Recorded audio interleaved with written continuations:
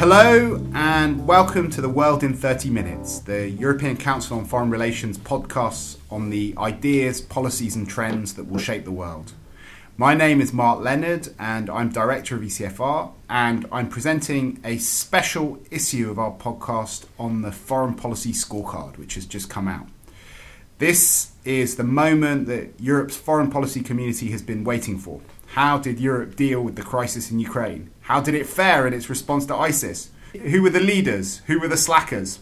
After weeks of anticipation, the results have come out and the Twitter sphere has been ablaze with ministers proclaiming their successes and others contesting them. My favourite exchange was a mini spat between the French ambassador to the United States and the German ambassador to the United Nations, but we have more on that later. I'm pleased to be joined today by Susie Dennison, who's the mastermind of our scorecard, Kadri Leak from our Wider Europe programme, and Nacho Torreblanca from our Madrid office and our programme on reinvention of Europe. So we're going to cover three main topics. First, look at the general messages from the scorecard. Then we're going to delve more deeply into the big questions to do with Russia and Ukraine and the future of European order. And finally, look at who the runners and riders were in the European Union in 2014 and how well Europe will hold together faced with the big foreign policy challenges that it has in 2015. So, Susie, do you want to kick off and tell us what the main lessons of the 2015 scorecard are? Well, the main story across all of the regions which the scorecard looked at was obviously Russia, with Europe's response to annexation of Crimea impacting on almost everything. This reverberated not just across what we refer to in the scorecard as wider Europe, throughout the eastern neighbourhood, with Russian balancing in the Balkans, but also beyond. But perhaps the big surprise this year was that in relation to the Middle East, North Africa and beyond to China, the surprise was that Russia chose not to make things more difficult for the EU than they already were. We saw, for example, the Iran talks staying roughly on track, although not finishing the year in such a positive position to be finished in 2013. And we also saw that Putin chose not to make the EU's decisions about the already fiendishly complicated challenge of ISIS and the civil war in Syria, even worse for Europe than it already was. Really, the story in the Middle East this year was of the European Union's relative powerlessness to influence in the face of orchestration of events by Gulf, Iran and Turkey. So, Susie, do you want to go into a bit more detail on this? Because in the scorecard, we give grades to the different topics, looking at unity, resources, outcomes. And in this, you have lists of the top. Why don't you tell us about what the top 5 policies were in 2014, and also what maybe the bottom 5 were? Where was Europe most divided and under-resourced and had the worst outcomes?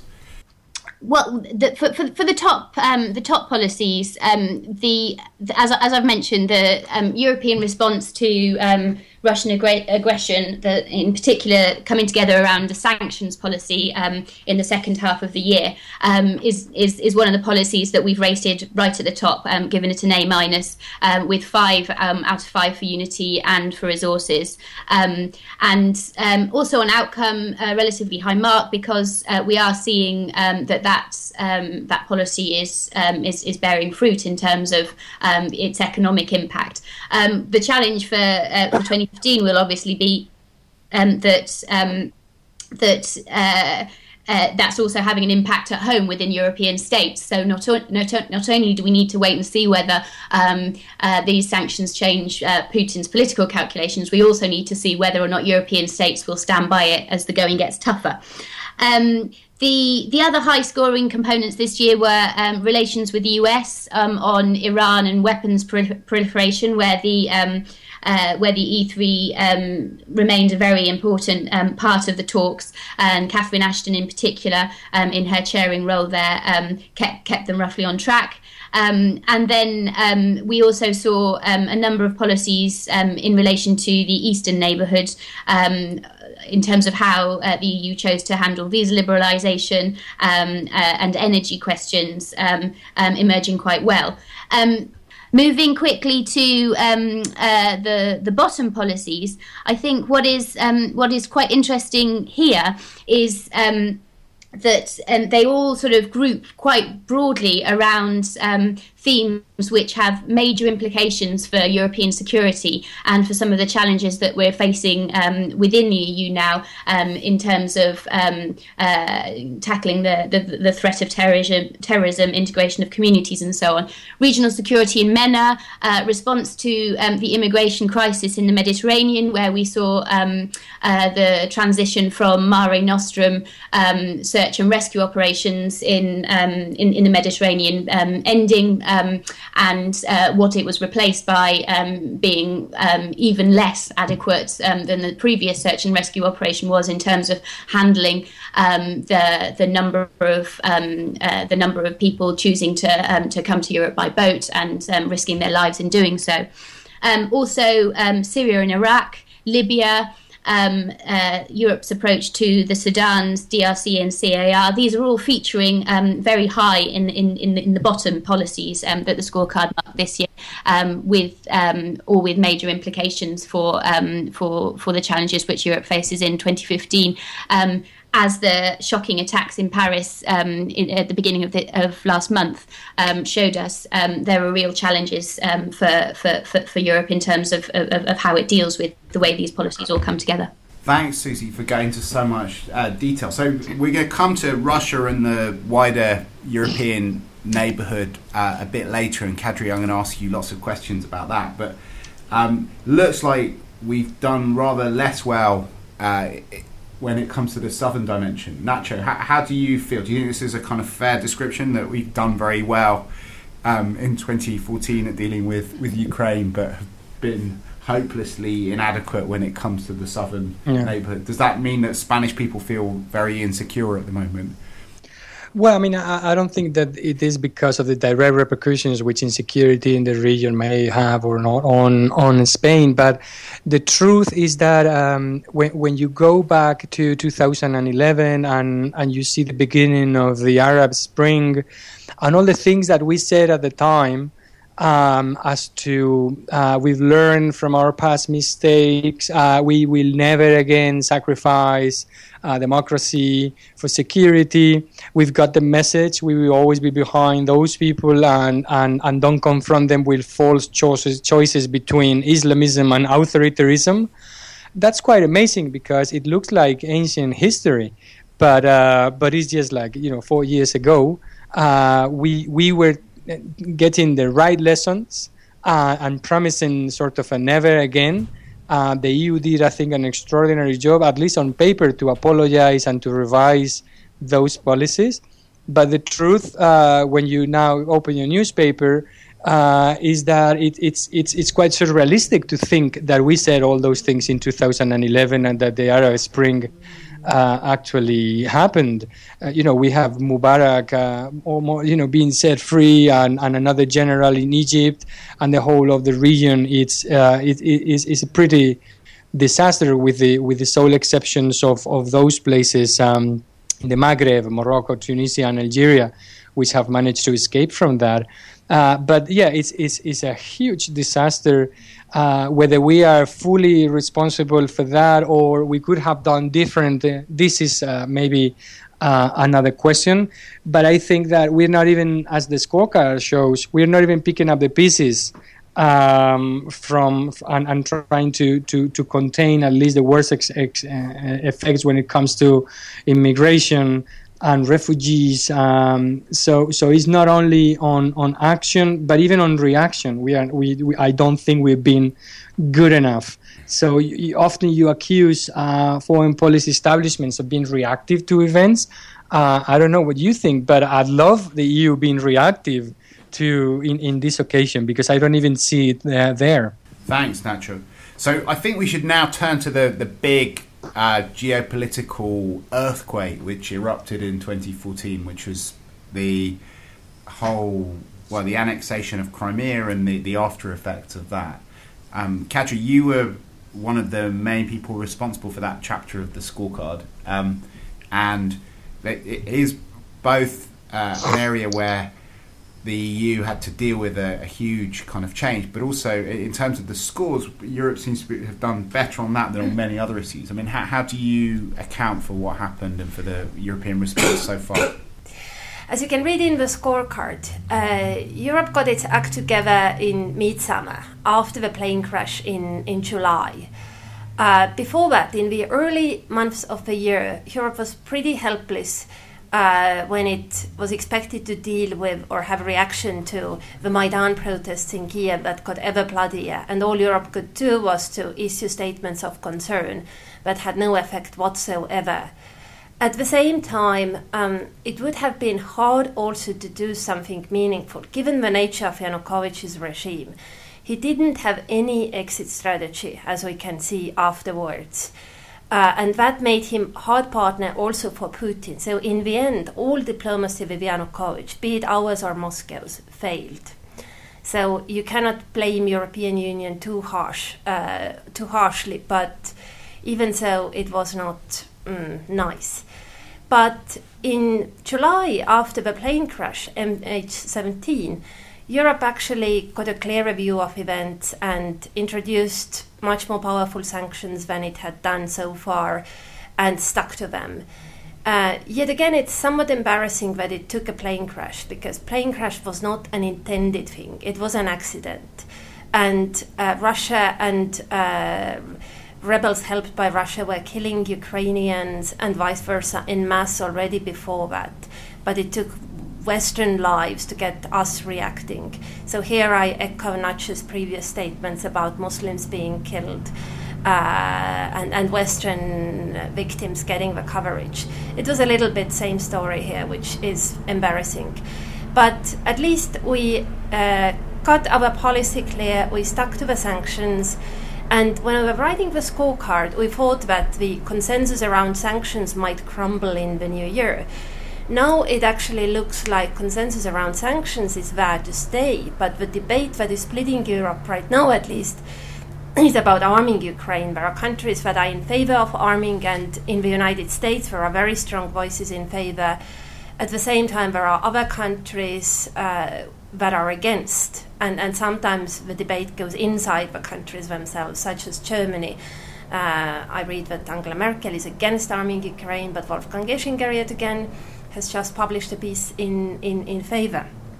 And so, Nacho, how much do you think it was a moment of unity as opposed to the beginnings of a real strategic awakening amongst Europeans and an ability to deal with this? Because it is striking how much was possible after the plane crash, but will memories of the plane crash recede and Europeans then come out again and say that maybe we should cancel the sanctions and start engaging? Well, I think the nature of the Russian threat or challenge, whichever words you want to pick, has now become evident for a lot of people.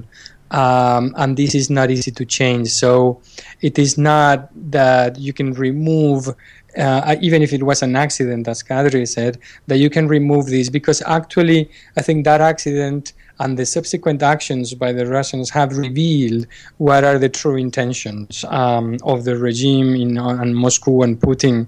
I think much as Merkel and Germany have turned and at some point maybe intellectually she crossed the Rubicon, deciding that that you would not. It was not. I mean, you would not get into an agreement, and you would not solve these problems just by sitting and having a long conversation with Putin. That this was not a misunderstanding, as Merkel discovered in her meeting in Brisbane with Putin after 2 hours in Russian and in German, because both of are able to speak face to face without interpreters, if after 2 hours you're still where you are, it means that there's not a misunderstanding that is going around, but you have a completely different and fundamentally different visions of the world, your interests, values, and so on, right? That is true, but I mean, one of the challenges for the sanctions is that to change them now you need unanimity,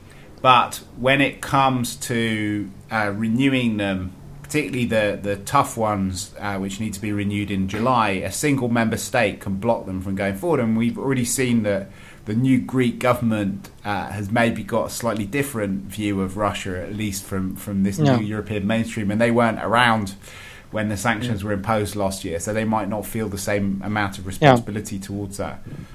Yeah, no, you're right that when we translate this into governance arrangements and the way the EU works, it is much more messy. But I would say that even in Spain, which is a country which has always, people have always held a vision of Russia which is completely different of probably what you see in Eastern Europe and also in Britain. People know what this is about, what this game is about, and they very clearly see the nature of the threat and that it has to be contained and that sanctions will have to continue because all the other options are much worse. You're right also on sanctions in Greece and so on, but that would only happen if it's if it's not part of a larger deal. I don't think Greece can stand the pressure of being isolated on these because there are more fundamental things at stake, and you can raise trouble on one area but not necessarily on all across the table unless you want to use it tactically. But Greece, I mean, naturally. We're going to ask Susie in a second to tell us about this whole question about who the leaders and the slackers are and who's going to who's been blocking different issues and where the different member states are. But maybe before I come to you, Susie, you have a last word from Kadri on Russia and wider Europe. What do you think the big challenges are going to be going forward into 2015? Well, I think the actual challenge now is to devise a long-term strategy because it's increasingly evident that we are in for long haul.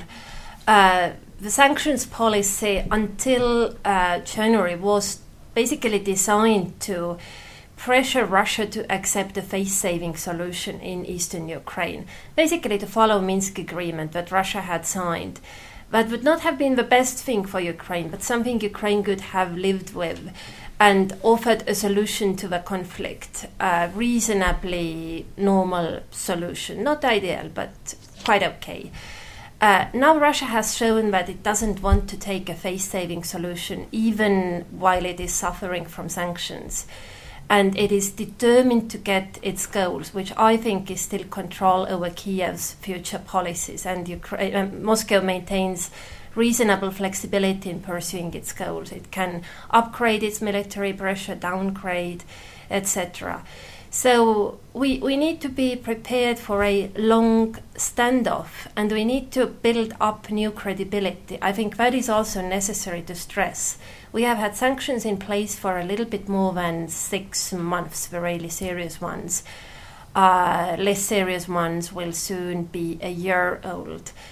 This is not sufficient time to impress Moscow and to make Moscow understand that some sort of ethical principle actually figures in European policy vis-à-vis Moscow and the Eastern neighborhood. And as Scorecard also points out, this sort of thing is necessary because had we had that type of credibility last spring, then maybe our phone calls to the Kremlin on the eve of Crimea annexation would have borne fruit. There were many phone calls after Yanukovych fell in Ukraine, many phone calls to Moscow. I do not know exact content of them, but basically they all told Moscow not to intervene, and they were not listened to. I think we need to improve that. In any case, it is a hard year, but yet again, to emphasize Germany as leader of European foreign policy, I think they are doing a really good job, especially Angela Merkel. Maybe the policies are not yet bearing the sort of fruit we would like to see, and she would like to see, but she is definitely, I think, informed by right considerations. Well, that's the perfect link to this question about who's leading Europe, who's slacking. And in the past, there's been quite a fight for the top of the leader table, particularly between Britain, France and Germany. But this year, that contest seems to have been resolved rather dramatically, and Germany's way up ahead of the others. Do you want to tell us who the runners and riders are and how the different member states did and what issues they were leading on, Susie? Yeah, I mean, as you were just saying, the German leadership story does map quite clearly onto the responding to Russia story as well, and Germany's 17 leadership rankings, many of them are in relation to European policy towards Russia, wider Europe, and energy questions and so on. It's not exclusively the case that Germany showed leadership this year on questions relating to Russia and the Eastern neighbourhood. In fact, this year they rated a leader at least once in every chapter that the scorecard looks at, so covering all regions and multilateral and crisis management questions. The other people at the top of the leaderboard, the UK, interestingly, is in second place again this year, but jointly with Sweden. And I think both parts of that second place are interesting. UK this year has seen debate on whether it even wants to be part of the EU reach fever pitch, but in fact at working level it continues to be almost European in spite of itself, engaging constructively again across a whole spectrum of different areas of foreign policy, some of which like TTIP negotiations pertain to the areas where sort of economic questions, trade questions, where the government of the UK has been clear that they see a benefit of being in Europe. But not only, there are other areas which go against the rhetoric that we're hearing at the moment in London. Sweden, not one of the big three member states, but it has been consistently ranked a leader in the scorecard this year. It has 11 rankings, and it has a very distinctive brokerage style of leadership through activist diplomacy. It's not like the UK, France, which I will come on to, which have quite a characteristic of trailblazer leadership, for example, in relation to trying to halt the advance of the Islamic State, where decisions are sometimes taken relatively unilaterally. Sweden really does seem to operate at the centre of European decision-making. France, as I mentioned, is up there in the top of the leaderboard, but last year was in first place. This year it's in third place, and it's gone down to 8 leader rankings. I think what's interesting about France is that it doesn't seem to really confirm a move away from European decision making, but it does seem to confirm a move away from coalition building, playing that sort of central type role that I was describing for Sweden, and a transition to clear preference for a type of leadership which follows France's strategic interests. I'm thinking here of its decision to intervene in the Central African Republic, where it effectively took a decision and others followed. So I think what we're not saying is that France doesn't lead anymore, but we've seen a clear kind of... You seem to be saying they're not getting any followers anymore, though, which is quite a dramatic... Well, we've always said with this exercise that a Europe which only had either trailblazer leaders or broker leaders wouldn't be nearly as effective. It does take all sorts. But I think, yes, the difference that we see with Germany this year is that it's displaying all of those different kinds of leadership, whereas we see the others at the top of the leaderboard kind of retreating into more distinctive styles of leadership. Okay.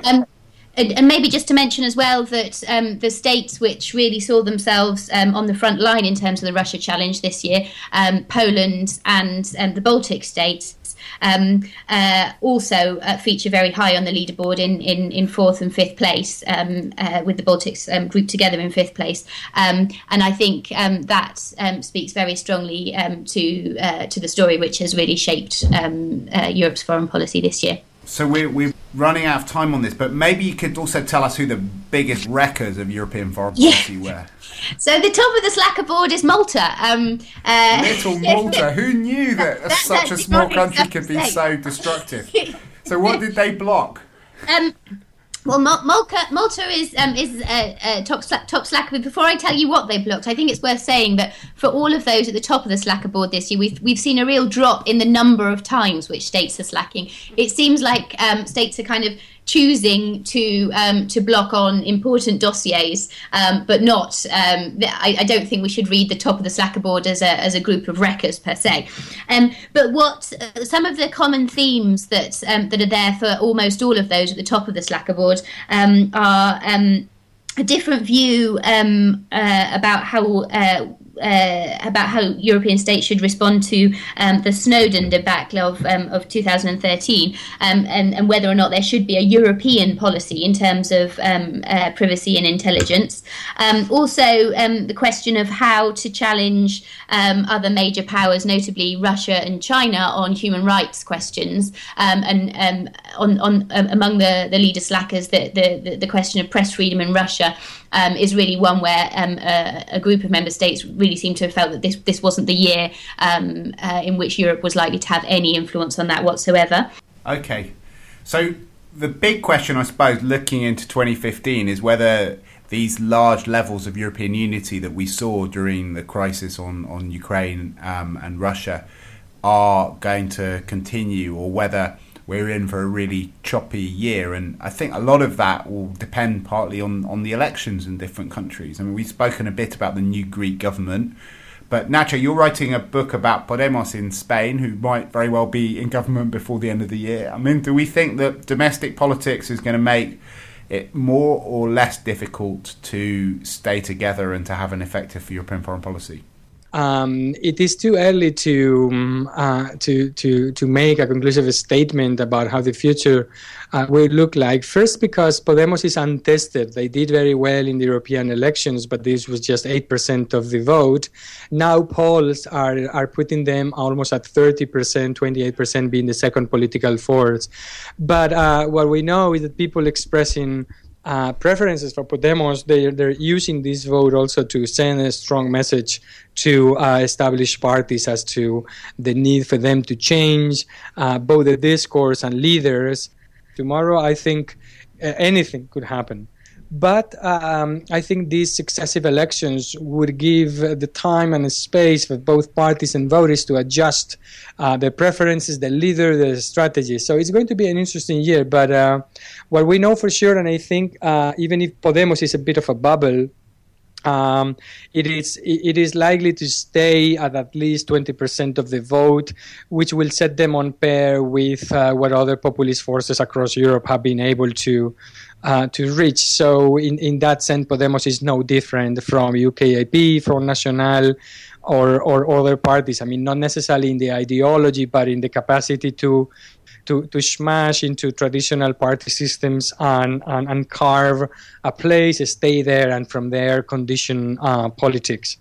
So that brings us to the final segment of the podcast, which is the bookshelf, where we will talk about what we've been reading. Kadri, I can see you brought a book along. What are you reading at the moment? Yes. The book is The Limits of Partnership by Angela Stent. It's about US-Russian relations in the 21st century. It's not entirely new. I think Angela gave it to me at Munich conference last year, and now we are off to Munich again tomorrow. So it's more than a year old, and it doesn't cover annexation of Crimea. But it covers US-Russian relations under three presidents, and free from both sides. Even Russia has had three presidents during that time. And I'm reading it trying to find out how and why did we end up where we are. To what extent we are dealing with fundamental differences, to what extent there are communication failures. My own theory is that fundamental differences are there, but communication failures make them more dangerous. But I'm looking for confirmation from Angela. Okay. What about you, Susie? What are you reading at the moment? Well, I'm playing catch up on something I meant to read in the first half of last year, and as well. I'm reading European Spring by Philippe Legrand, and so although I'm a bit out of date on that one, it does actually make quite interesting reading, given the success of the new government in Greece in challenging the idea that austerity is the only answer for the economic crisis that we're hopefully emerging from. And it remains quite relevant, I think. And the book I'm reading is called On Populist Reason by Ernesto Laclau. He was one of the disciples of Eric Hobsbawm and was professor in the UK.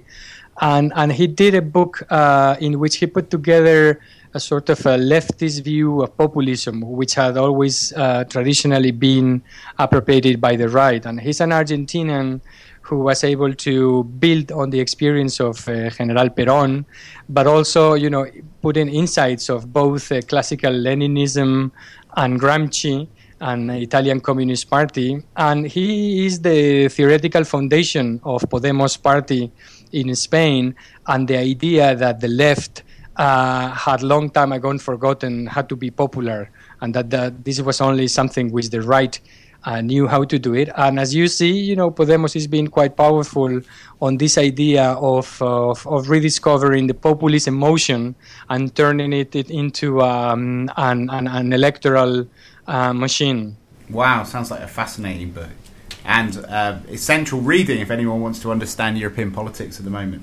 So I've been reading some books, but given the state of the world at the moment, I think it might be more appropriate to mention some tweets on my bookshelf at the moment. And something I mentioned in the intro before, there's a wonderful exchange between the French ambassador to the United States and the German ambassador to the United Nations about our scorecard. So why don't I tell you about that? So the French ambassador proudly tweeted that the hourly productivity of the French worker is the 6th in the world, ahead of Germany and the UK.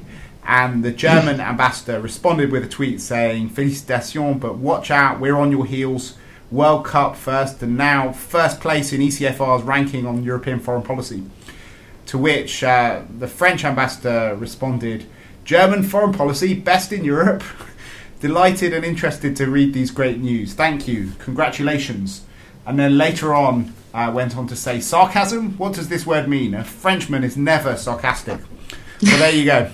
That's what I've been reading in recent days. And it's just one of many, many dozens of tweets by European ministers and diplomats about the foreign policy scorecard. So I don't know how many people read it, but we're certainly being read by those who are shaping European foreign policy, and hopefully will have a positive impact on what they do in 2015. That was The World in 30 Minutes, the podcast from ECFR. There are links to all the things that we mentioned on our website, www.ecfr.eu, as well as lots of other great material, and the scorecard itself, so you can check out how Europe did on all 63 of the different components, as well as how your country ranked in the annual rankings of European foreign policy. The producer of ECFR's podcast is Katerina Botel, and we'll be back with a new podcast in 2 weeks. But for now, from me, Mark Leonard, from Kadri Leek, from Jose Ignacio Torreblanca and Susie Dennison, it's goodbye for now.